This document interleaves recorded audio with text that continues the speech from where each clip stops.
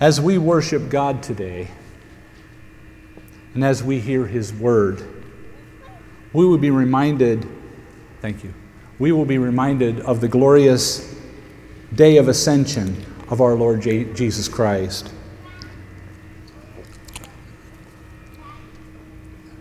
And during that day, we really do not have any idea of what was going on in the minds of the disciples, do we?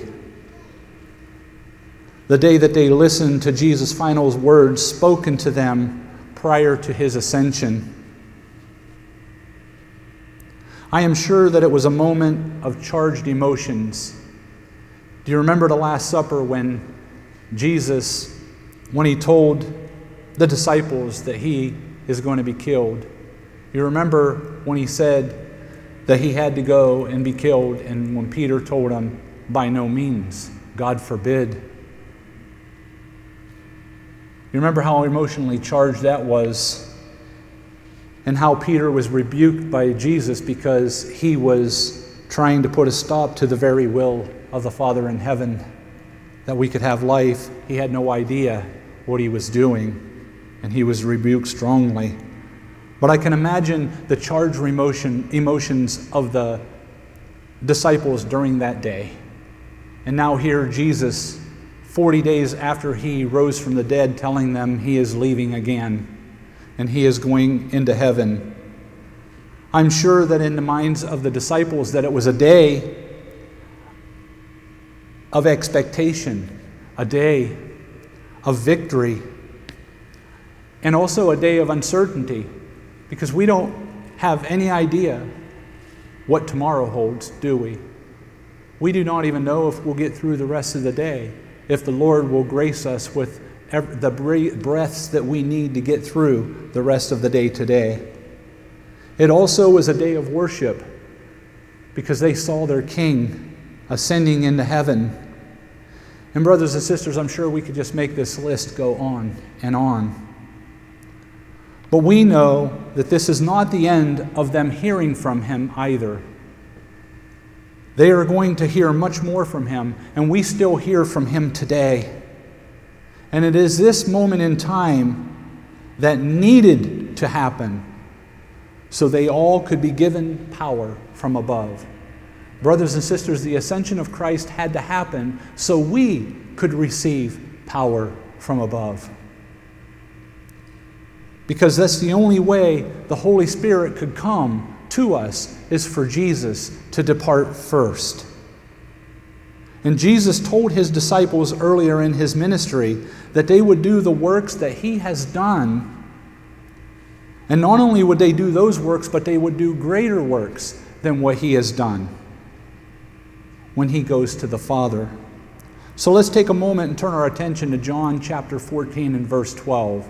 John chapter 14 and verse 12. Most assuredly, I say to you, he who believes in me, the works that I do, he will do also. And greater works than these he will do, because I go to my Father. Not if I go to my Father, but He wants them to know that they're going to be able to do these greater works because He departs, because He leaves.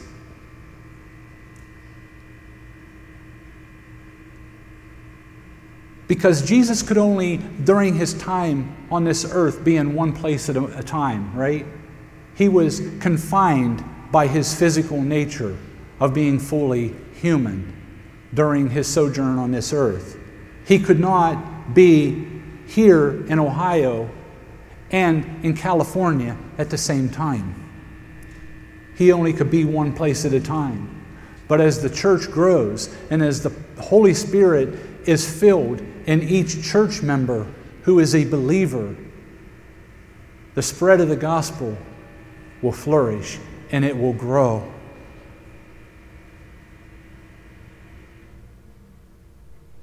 Jesus is the root. Jesus is the vine. We are the branches. And if the fruit that we bear, the fruit that we produce as believers, is because the life-giving vine, brings that life to us. And He gives us the power to survive. He gives us the power to overcome. He gives us the power to accomplish His will and purpose in each one of our life. You see, in John 14:12, when Jesus spoke these words, I am confident that the disciples did not grasp the fullness of what Jesus was saying here. They didn't completely understand it. And Jesus taught these things to the disciples as a direct response to Philip asking Jesus this question. Philip said, Jesus, show us the Father, and that will be enough for us. And Jesus said to Philip, do you not know me, Philip?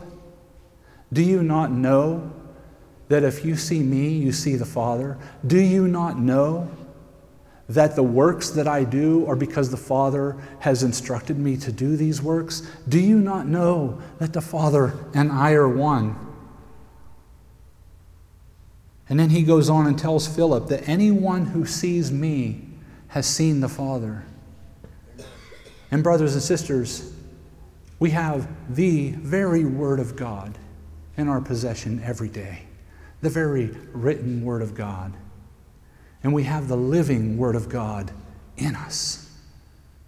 When we read the written Word, the living Word gives us understanding. The living Word directs our path. The living Word teaches us. The living Word gives us courage in the moments that we need courage. The living Word is the one who gives us the words right at the right moment for us to say those words. The living Word.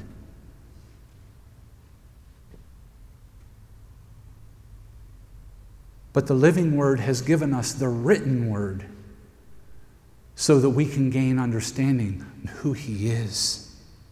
Let's take a moment and turn our attention to Acts chapter 1. So brothers and sisters, we are able to do the works that Jesus did, and we can do even greater works than He did because He departed, because He left.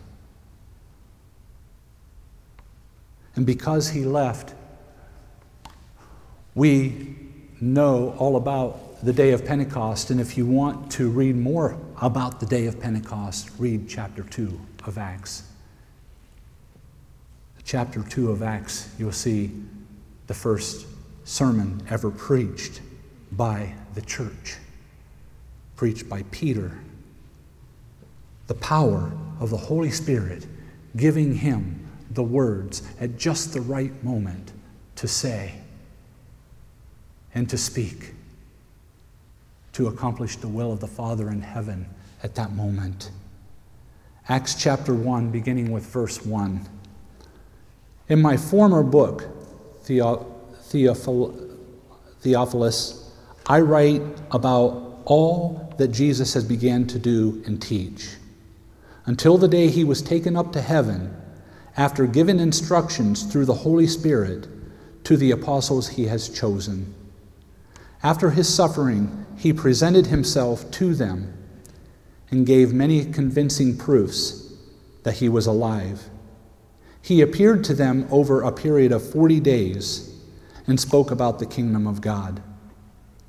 On one occasion, while He was eating with them, He gave them this command: do not leave Jerusalem, but wait for the gift my Father promised, which you have heard me speak about. For John baptized with water, but in a few days you will be baptized with the Holy Spirit.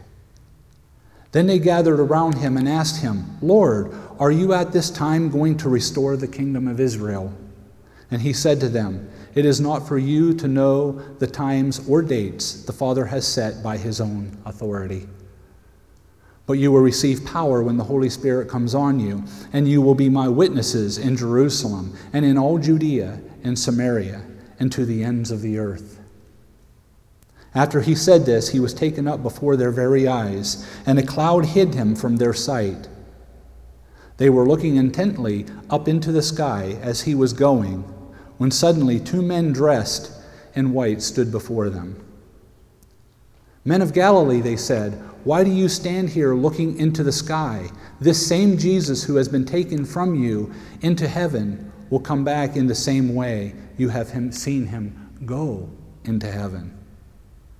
See, brothers and sisters, before we dive into these words, I would like to take a step back and look at what brought us to this point in history, and would like to start by looking at John chapter 1.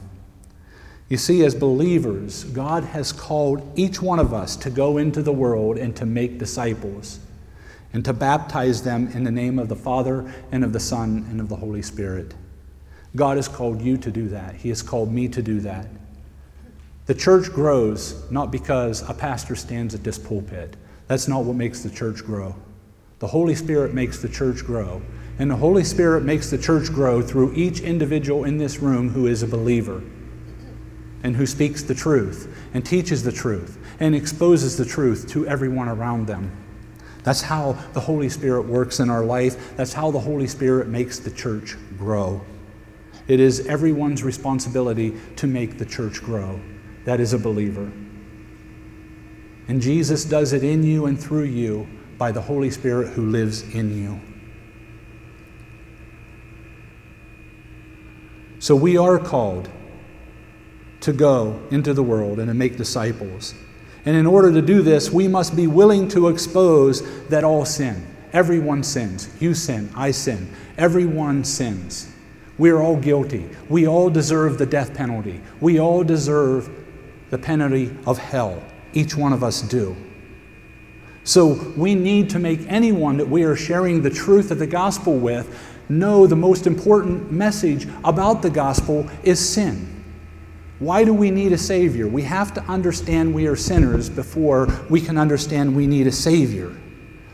So once we know that we are sinners, now we can give the good news that we can repent and we can be saved. We can repent and believe. And one way we can do this is by looking at our beginnings and sharing our beginnings with those who will listen to us. So I'd like us to start there today in John chapter 1, beginning with verse 1. John chapter 1, beginning with verse 1. And I title this first part of our message, The Beginning. Because we have to go to the beginning so we understand the end. And John 1:1, I have to tell you, has always been one of my favorite verses in the Bible. I remember as a young Christian in my early 20s discovering this verse for the very first time and was in awe of what I read. John 1:1, in the beginning was the Word, and the Word was with God, and the Word was God. I remember when I read these words, and I remember sitting there in awe of these words. I remember this like it was yesterday, because they are some of the most powerful words in the Bible, because they're revelation to our soul. I remember how these words affected me and how I truly began to really understand that Jesus is not just a man who became God, but he was God who became man, fully God and fully man.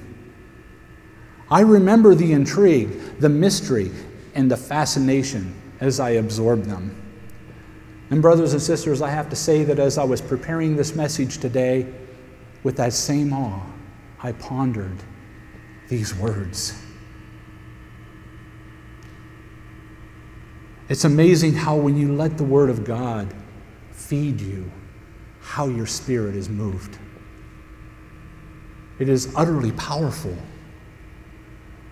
And notice here that in the beginning, what is in the beginning? It's as far back in history as we can possibly look.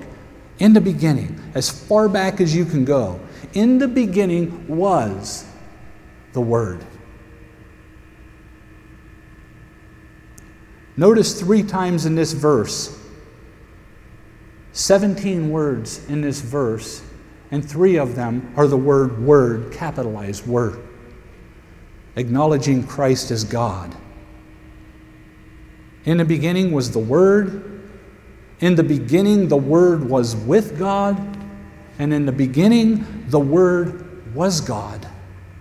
This one sentence encapsulates and affirms the undeniable fact that Jesus is God. It emphasizes the deity of Christ. It emphasizes his power as God. And as we go a little further down the page to John 1:14, John chapter 1 and verse 14, if we just look a little bit further down that page, and I remember when I was reading this and as I went a little bit further and truly saw that I was understanding what I really thought I was understanding, the joy that God put in my heart. And we see the Word became flesh, and the Word dwelt among us, and we beheld his glory. Do you behold the glory of God in Jesus Christ? His glory. As of the only begotten of the Father, full of grace, unmerited favor, full of grace and full of truth. So if you missed it in verse 1, it is evidently clear in verse 14 that Jesus not only is fully man, but he's fully God. And it's important that we understand that to be able to go back to the beginning. Because a lot of people think Jesus just appeared on the scene and that he was just born. I was born in 1968 on a specific day and a specific hour. But Jesus was not born on a specific date of a specific hour.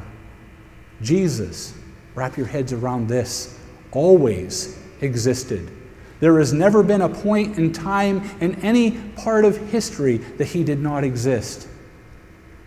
God is eternal, no beginning. Can you wrap your head around no beginning? None? Zero beginning. You look as far back in eternity past as you go, and then you can look further back in eternity past, and you still cannot find the beginnings of God, because he always was. There has never been a beginning for God. He is the uncaused first cause.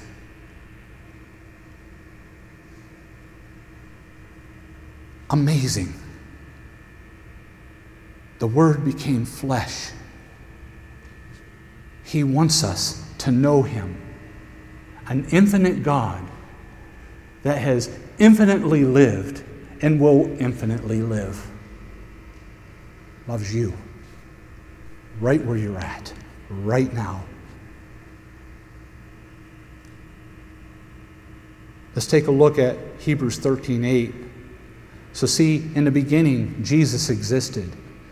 In the beginning, he was with us. Before there was a man on this earth, Jesus existed.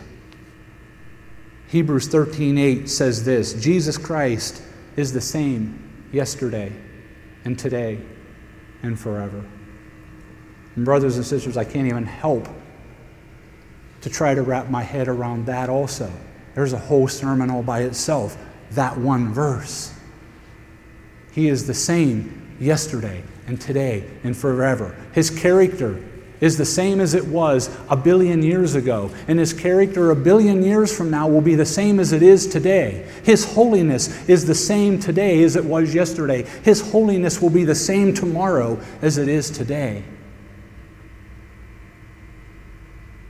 And we can be thankful that God is good. And we should be terrified that God is good. And why? Because we are not good. And a good and righteous God is going to judge according to his goodness. But he's made a way. Let's take a look now at Genesis chapter 1 and verse 1. Chapter 1 and verse 1.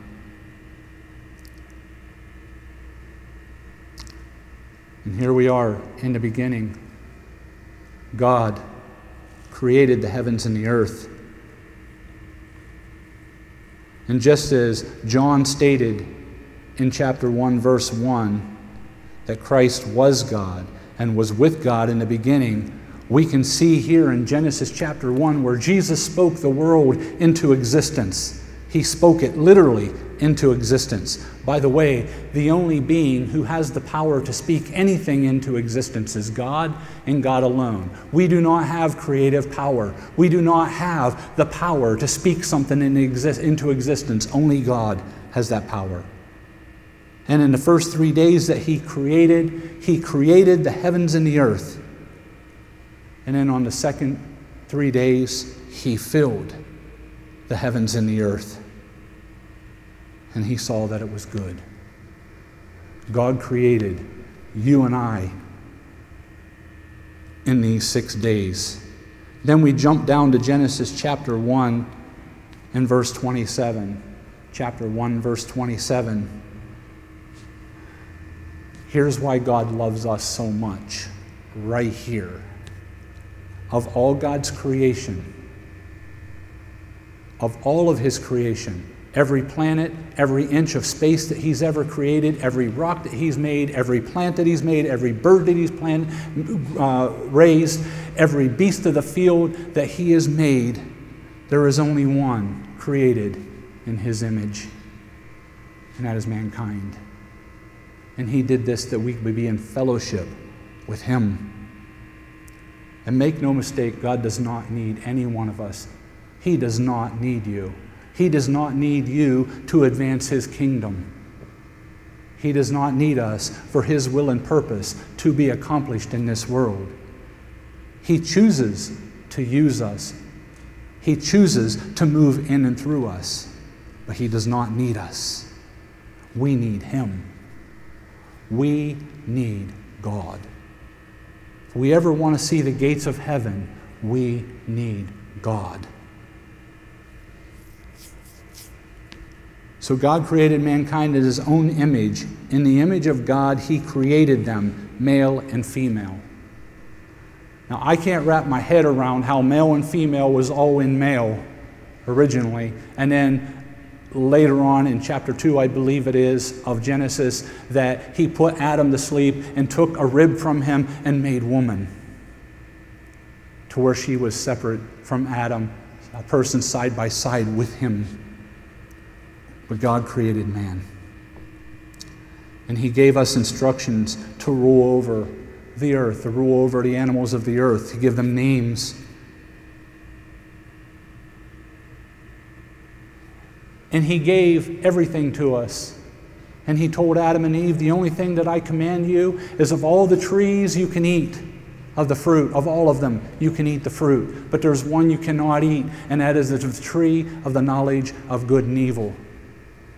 And brothers and sisters, who knows what fruit that was? It doesn't even matter. The point is, God gave them instructions not to eat of that fruit, because the day that they eat of that fruit, they will surely die. And they did experience death. They did experience spiritual death in that moment.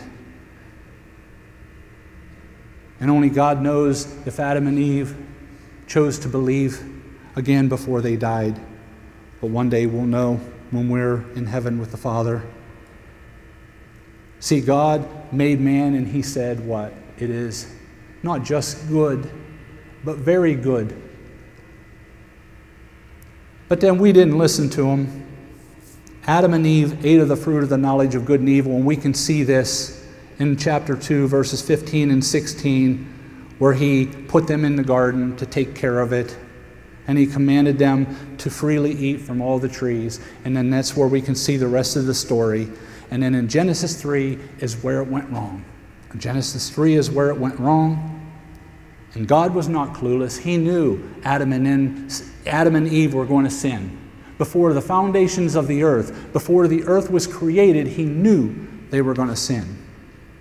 And before the foundations of the earth, He already put in a plan of action that leads to salvation. And we see the first picture of this plan in Genesis chapter 3 and verse 15. Let's take a look at that. And I will put enmity between you and the woman, and between your offspring and hers. He will crush your head, and you will strike his heel. Here we see the first plan of redemption. Picture of it. Not literally, but you see the picture of it. You see the picture of it because right here, when he was talking, he will crush your head. That's Christ crushing the head of the serpent, the head of the devil. And the devil will strike his heel, which certainly is what we've seen happen at the cross. And Christ was nailed to the cross. And I'm sure that Satan thought he had his victory that day. But in reality, that day was the day of victory for Christ and God and what they had accomplished. And brothers and sisters, still to this day, the devil can bring temptation to you and me. Even as believers, the devil brings temptation to us every day. But he cannot have the soul of the redeemed because they belong to God. Paul stated in Romans chapter 16 and verse 20. Romans 16 and 20. That the God of peace will soon crush Satan under your foot. The grace of our Lord Jesus be with you. Brothers and sisters, there's the grace of Jesus with you again as a believer. His grace abounds more than your sin. Do you still not realize, brother, that it's not what you do that sends you to hell? Do you still not understand this? That it's not what you do and it's not what you don't do that sends you to hell. It's do you believe? Have you repented and do you believe? Christ will do his work through you. The work that we do is not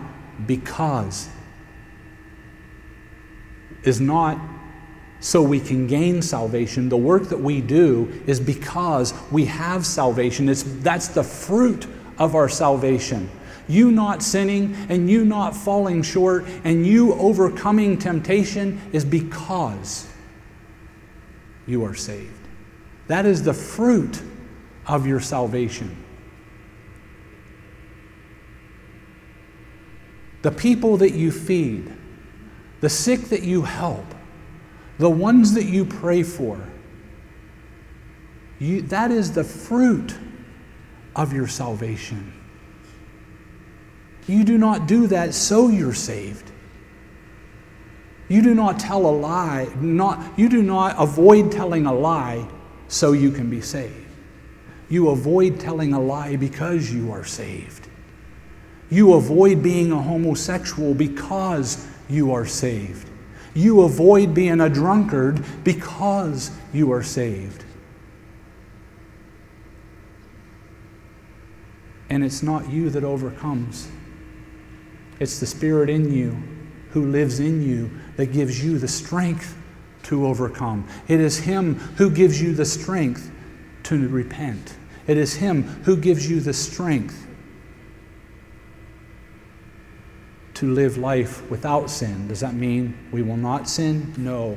When we're talking about a life without sin, we're talking about habitual sin.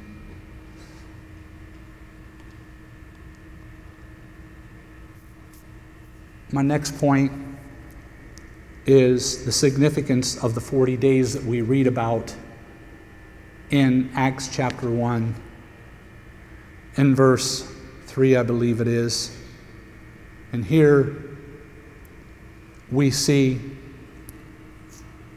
Jesus given instructions through the Holy Spirit, and we see a picture of the fellowship and continuity between the members of the Godhead and Jesus' instruction through the Holy Spirit, the Father, Son, and Holy Spirit working in perfect unity. This is actually in verse 2 here.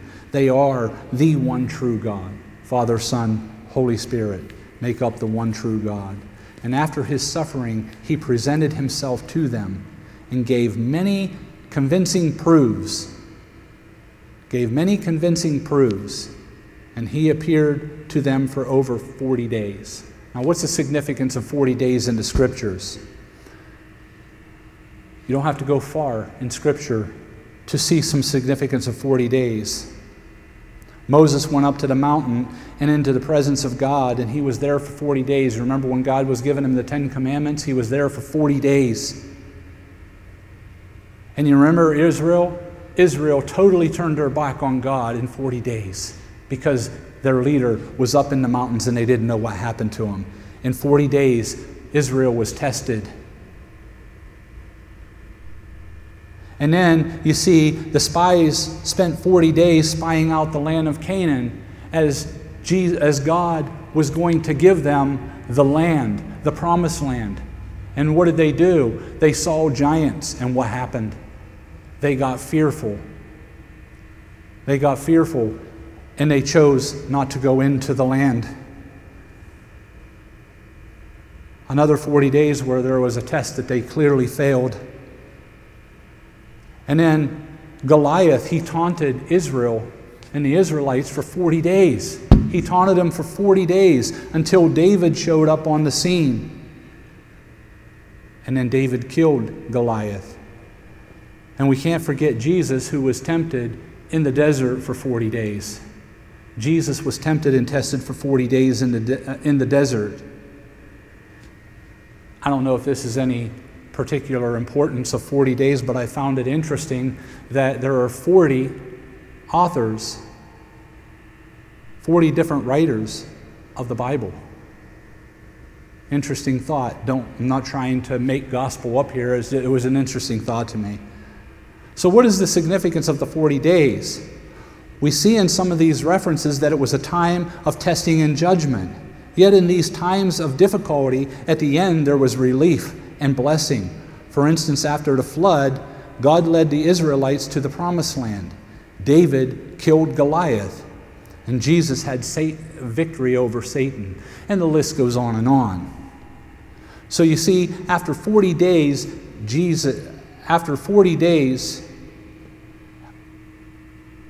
of Jesus being raised from the dead, he is now going to ascend into heaven and be with the Father. And what is he doing when he goes into heaven with the Father but to prepare a place for who? He's going to prepare a place for every believer. For every believer. And if he departs, what is he going to do? He's going to return for you and me. So he ascended to heaven. And the final portion of my message here today is why he must depart. See, on one occasion in verse 4 of Acts chapter 1, on one occasion while he was eating with them, he gave them this command: do not leave Jerusalem, but wait for the gift my Father promised, which you have heard me speak about. For John baptized with water. Here's the primary reason Jesus had to leave and ascend to the Father. Verse 5, but in a few days you will be baptized with the Holy Spirit.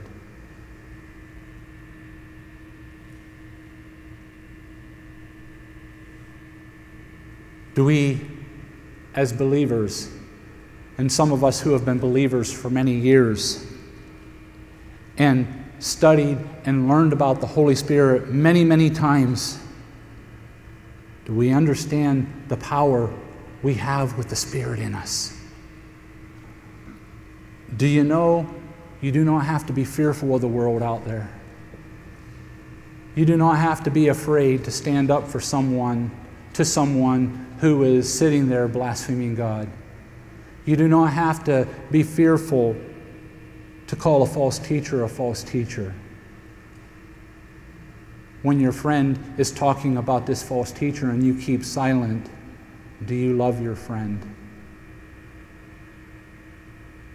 If I see you reading a book with Joel Osteen's name on it and I never mention to you that he's a false teacher, do I love you?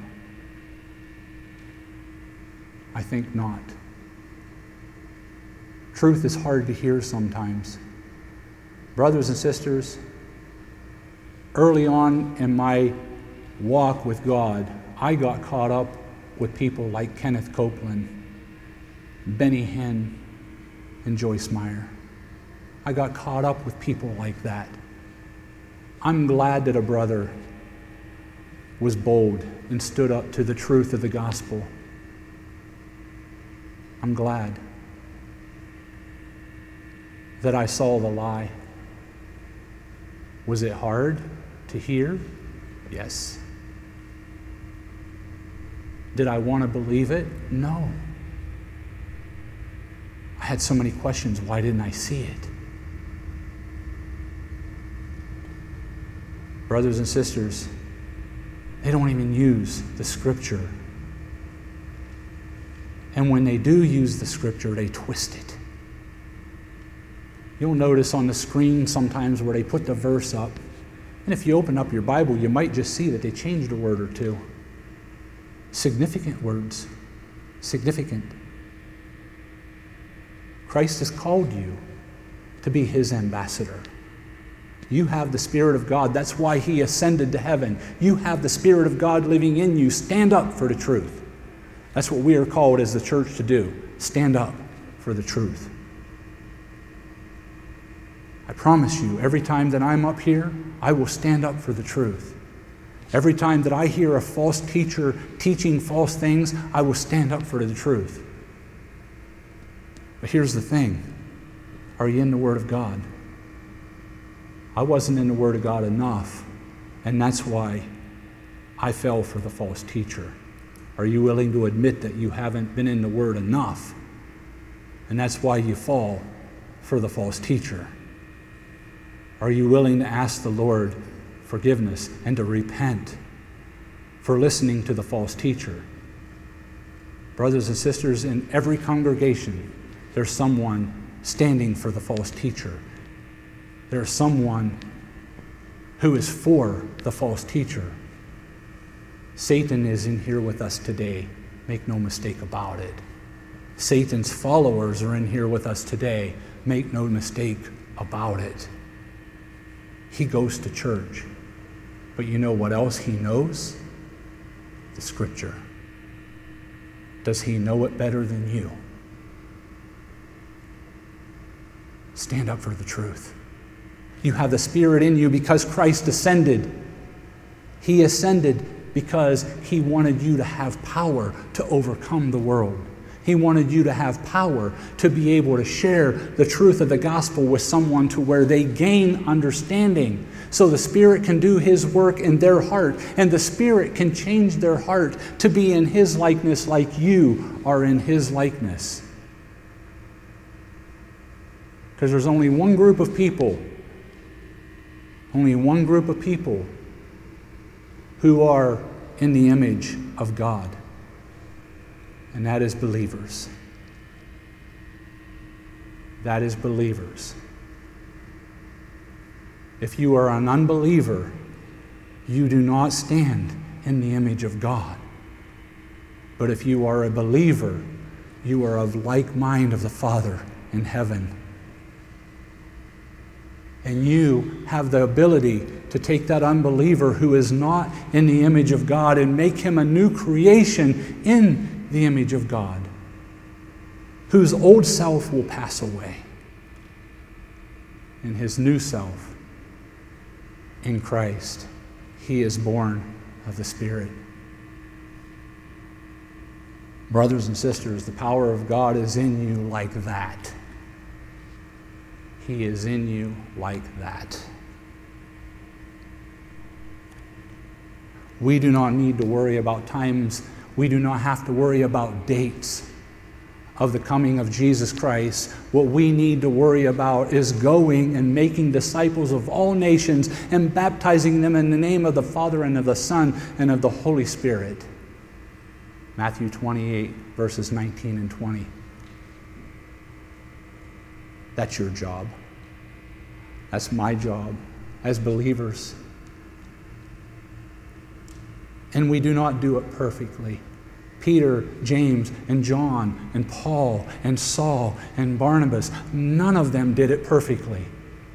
Their sins are exposed in the Scriptures to let you see that they didn't do it perfectly, so you wouldn't lose heart when you do not do it perfectly. But God will perfectly work out His will through your imperfection and your trust in Him as you do His holy work. God is holy, and holy God lives in you. He is righteous. Expose the righteousness of God to the world. If not you, who? We were called, Ephesians 2:10, and then I'll close. We were called to be Christ's workmanship, that He created us that we might be able to accomplish His work that He prepared in advance for each one of us to do. The work God has for you, He's already prepared it. All you have to do is trust and step out and do it. Because of the ascension of Jesus Christ. Because of the work of Christ and Him willing to leave and go into heaven and the Spirit come upon us, we can do greater works than Christ did on this earth. Let us pray. Heavenly Father, again, thank you, Lord, for this opportunity to share your truth. And Father, we ask that your word penetrate our soul, that it quicken our hearts, that your word changes our life, that your word makes us like you, and where we fall short, that we would repent and turn to you. For you said that we are all sinners, but you also said that if we confess our sins, you are faithful and just to forgive us and to cleanse us of all unrighteousness. And Father, we're so thankful for your word. We're so thankful for Jesus and the price that He paid for us at the cross. And that you have called us to repentance and called us to believe and to do your good work. In Jesus' name, amen.